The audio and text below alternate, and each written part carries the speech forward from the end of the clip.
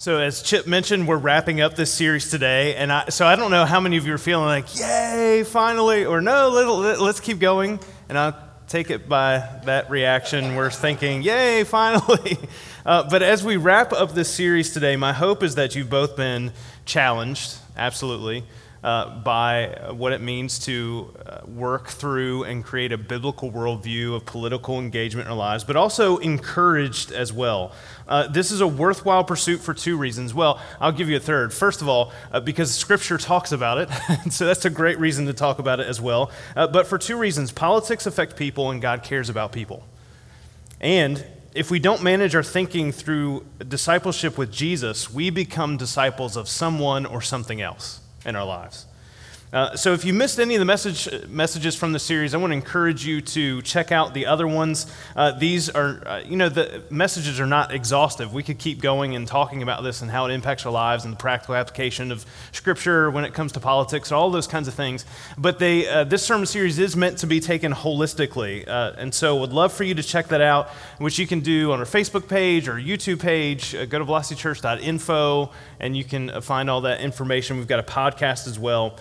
So you can catch up on some of those things. Last week, we talked about how we think about freedom in light of being disciples of Jesus who have been set free from sin and so therefore bond ourselves to righteousness. And you could almost think of today's sermon as kind of a part two of that one, if you'd like, as we talk about power and authority. Power and authority are fundamental keys to a kingdom's existence.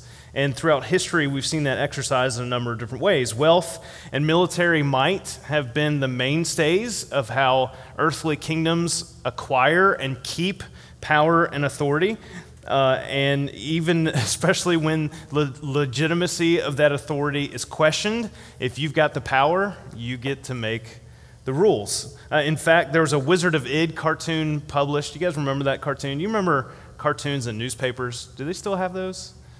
They do? That's amazing. That warms my heart. My sister and I, we'd get home from church on Sundays, and the first thing we would do is we would go to get the Sunday newspaper to grab the cartoons. They would come out in color on Sundays. Guys, some of you are like, oh, nostalgia. Some of you are like, what is a newspaper? But that's all right. So in 1965, they came up with this tongue-in-cheek narrative that encompasses how an earthly kingdom functions without division. So here's the cartoon. You may be able to see it. Can you guys see that pretty well? In conclusion, fellow peasants, let me stress the need for peace and harmony. Remember the golden rule, and we must all live by the golden rule, which we know what that is. But these two peasants are talking, what the heck is the golden rule? And the strolling minstrel says, whoever has the gold makes the rules. Of course, this is a play on the golden rule that maybe we're familiar with from Jesus, the wisdom of Jesus that we find in Matthew 7, in which he says, which of you, if your son asks for bread, will give him a stone? Or if he asks for a fish, will give him a snake? If you then, though you are evil, know how to give good gifts to your children, how much more will your Father in heaven give good gifts to those who ask him? So in everything, do to others what you would have them do to you, for this sums up the law and the prophets. And keep in mind, this is a part of Jesus' teaching in the Sermon on the Mount, which he concludes with saying that anyone who doesn't put his words into practice is foolish, but those who do are wise. And so think with me, how would the world be different if we built our kingdoms on the principle, on this principle of doing unto others what we would have them do unto us? If we, built our kingdoms on that principle that sums up the entire law and the prophets. I mean, it'd be completely different. The shape and scope of history and humanity would be entirely different. It won't happen, of course, as long as there's sin in the world. Maybe that sounded a little too pessimistic, but, that's the reality that we live in. However, it should give us pause in how we view the exercise of power and authority in our lives, and particularly in earthly kingdoms. And this is a sermon, it's not a civics class, and so we're not going to talk about the proper balance of power between the federal government and state governments, or the way in which the legislative, executive, and judicial branches should work together, even how tax law should be structured. Jesus covered taxes, by the way, and so that he already gives us the answer to that. And while it's perfectly reasonable to have a well-informed opinion of all these things and more, and we should, it's the spirit in which we approach these things that matters in the kingdom of God. And I'd say the spirit that seems to be the most prominent, that's been building up over the last decade or so, that gets the most attention, seems to be, you lost, so get over it.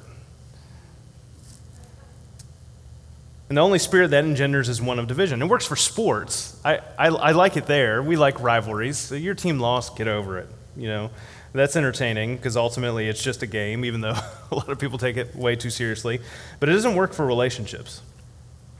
And when it comes to power and authority in the kingdom of God, relational currency holds the most power and authority in God's kingdom.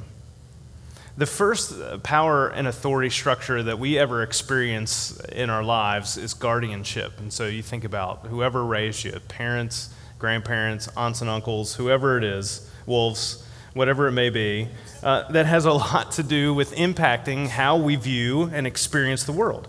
What our parents, grandparents, anybody else wants for us and guides us to shapes our expectations and our notions of what we want out of life. And there's this great encounter in Matthew 20 between Jesus and the mother of a couple of his disciples, James and John, who wants the best for her sons. And so maybe she was a helicopter parent, I don't know, something like that. And so she just so happened to believe that the best for them was a very specific place in the kingdom that Jesus, she believed, came to establish. And so in Matthew chapter 20, the mother of Zebedee's sons came to Jesus with her sons and kneeling down, asked a favor of him. "What is it you want?" he asked. She said, "Grant that one of these two sons of mine may sit at your right and the other at your left in your kingdom." "You don't know what you're asking," Jesus said to them, because they were expecting an earthly kingdom and Jesus was establishing something different. And so Jesus says, "Can you drink the cup I'm going to drink?" "We can," they answered, because they thought they knew what they were talking about. Jesus said to them, "You will indeed drink from my cup, but to sit at my right or left is not for me to grant. These places belong to those for whom they have been prepared by my Father." And when the 10 heard about this, because there's 12 of the inner circle that are following Jesus, so the other 10 to hear about this, they were indignant with the two brothers. And I'm sure they're thinking, "Mom, come on." Indignant, though, probably because they wouldn't mind that prominent place for themselves. And when your friend has a prominent role over you, that might not always go that well. And so Jesus calls them together in verse 25 and says this, "You know that the rulers of the Gentiles," and that's everybody who's not Jewish, "lord it over them." And he's probably thinking about the Roman Empire in view as he's talking about this. "And their high officials exercise authority over them. Not so with you. Instead, whoever wants to become great among you must be your servant, and whoever wants to be first must be your slave. Just as the Son of Man did not come to be served, but to serve, and to give his life as a ransom for many."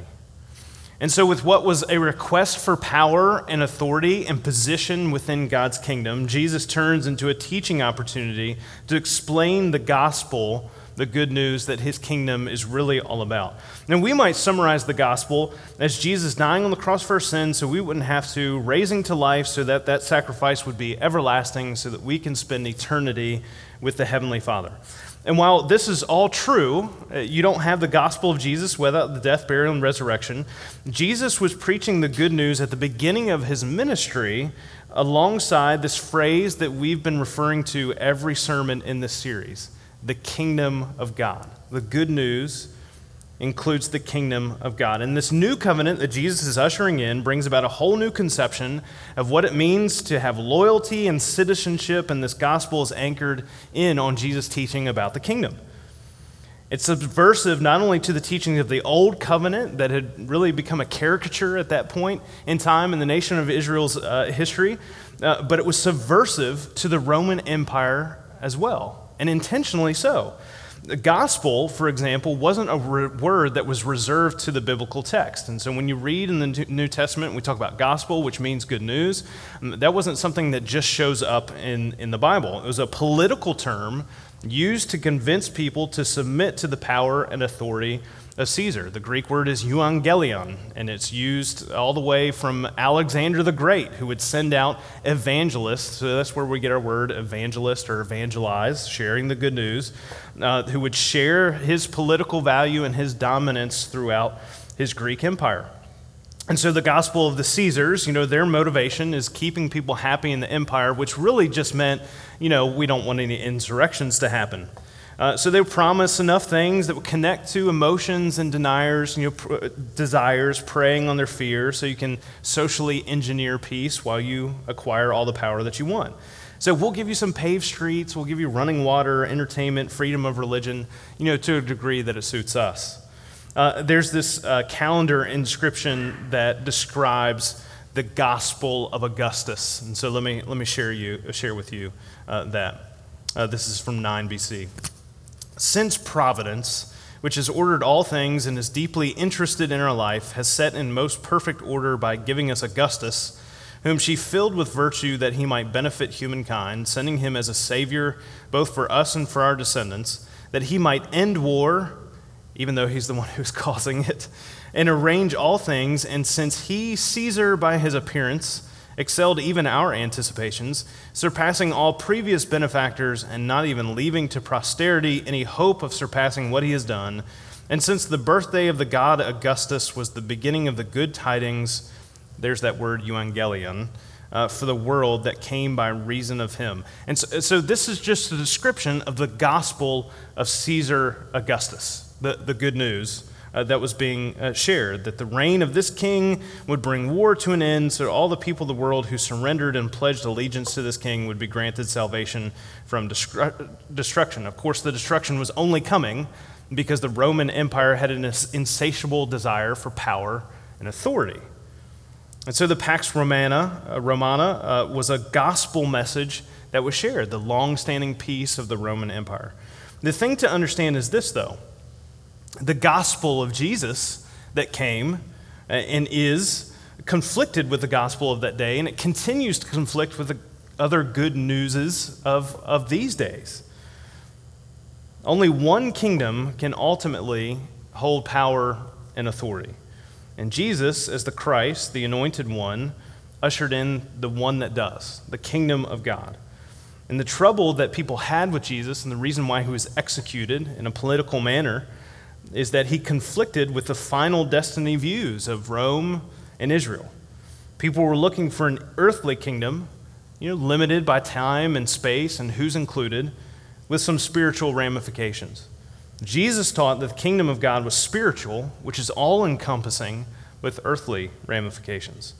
And where kingdoms of this world amass power to exercise authority, God's kingdom is powerful because of his authority, because he already has it. And where he has plenty of power to wield, and he does so with the intent to unify humanity to himself through the good news of Jesus.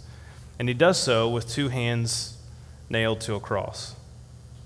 One of my favorite chapters in the Bible is Philippians chapter 2, and it includes within it an early Christian hymn. And so I want you to, even if you need to close your eyes, I want you to listen to these words that describe the power and authority of Jesus and how he exercises that in establishing the kingdom. Philippians 2, verse 5, in your relationships with one another, have the same mindset as Christ Jesus, who being in very nature God, did not consider equality with God something to be used to his own advantage. Rather, he made himself nothing by taking the very nature of a servant, being made in human likeness. And being found in appearance as a man, he humbled himself by becoming obedient to death, even death on a cross.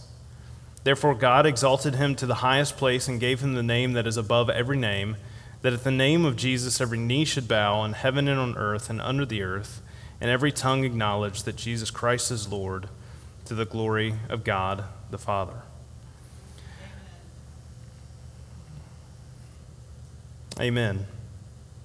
When our desire for power and authority, whether it's personal or what we want the government or someone else, that's in power over us to wield, doesn't look like that, it's doomed to division.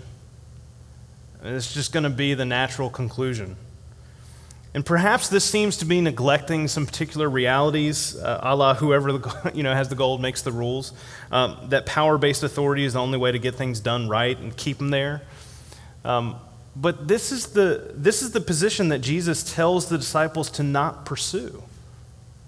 So yeah, that's how non-believers act, but you're going to act in a totally different way. You're going to serve one another. That it isn't necessary to be in a position to lord it over someone unless you've beaten one of your friends in fantasy football. As disciples of Jesus, we're ambassadors of the good news.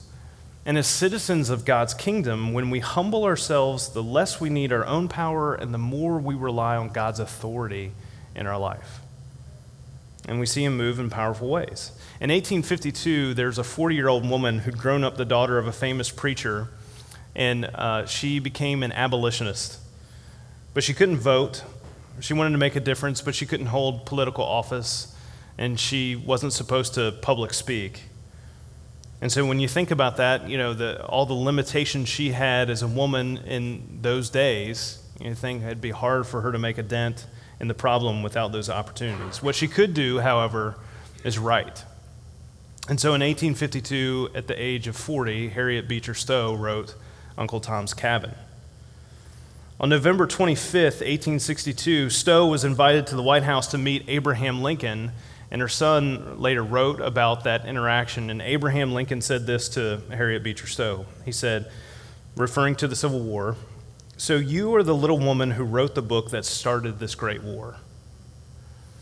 I don't know if you've ever heard that before, but it struck me because most of the time we talk about Civil War, we talk about a lot of other things. It's the reason why it exists or why it happened. And you think about this book that was really more of a sermon than it was a novel, in which Stowe's Christian faith that informed her beliefs and actions used to convict people of the sin of slavery and sought to convince them to bring about its end. And Abraham Lincoln gives her credit to that end. It was a significant piece in the history of our country in bringing about the end of slavery, all without her own power and all without her own authority. If you were powerless and you lack the authority to establish God's on earth as it is in heaven kingdom, how would you proceed in your relationships with others? How would you live out the call that God has called you to? Because that's really the scenario in which we're invited into in the kingdom of God. Because Jesus both models for us and calls us to do all those things through humble servanthood, on the strength of his power and his authority at work in and through our lives, using our talents and abilities to show the power of his gospel. And so when we think about kingdoms and establishing power and authority, may the power and authority that we represent in our speech and our life and our love and our faith be the good news that draws all people together in God's kingdom. And may we be less consumed by the pursuit of earthly kingdoms or our own personal kingdoms. And may we reject the dividing lines of the world, respecting the authority of those in positions of leadership and matters of opinion, while at peace with rejecting worldly authority when it rejects the teachings of Jesus, because that's what represents God's will. As we reflect on those who are in positions of power in our lives, may we honor and respect and disagree in such a way that God's authority over our lives is evident and obvious. God's kingdom brings people together, and it's up to us to choose his over any other. As imperfect people, we're better together than when we're alone, because with God and what he does with our collective stories, he makes them matter for eternity. And he takes our lives, even when we feel powerless, and even when we feel like we have no agency for change, and he changes them for eternity. That's the good news that he has called us into within his kingdom through Jesus. And that's the good news that he's called us to share with other people who are divided and who are in desperate need of it. As we prepare our hearts and our minds to share and communion this morning like we do every week at Velocity, I'm going to pray that we will be reminded of the foundation that Jesus establishes, that he humbles himself, regards equality with God as something to be not grasped. He leaves it aside, and he humbles himself as a servant. And that's what he models for you and I to do with others in our lives as well. And that what seems like an abdication of power and authority is actually what allows God's power and his authority to shine in our lives, and it changes the world. Let's pray. God, one of the ways that your kingdom has been described is an upside down way of looking at the world, because it's so countercultural. It's so different than what we naturally, when left to our own devices, think we need to do to pursue things, that we need to grab as much wealth and power as we can so we can have authority over people, so we can have things be the way that they ought to be. And yet, that's not how you call us to operate. And it's not how you operate your kingdom. That God, you don't need to amass power because you already have it. that your authority is the only one that truly exists because of who you are. God, we ask that you help us to be cognizant of that through your Holy Spirit, that we recognize that and how we relate and how we react and how we respond to the people in our lives, because it's those relationships, it's those interpersonal connections that we make and interactions that we have that establishes your kingdom in our lives and the lives of other people. God, we praise you and we honor you for who you are and what you accomplish and have accomplished through Jesus. And it's in his name we pray. Amen.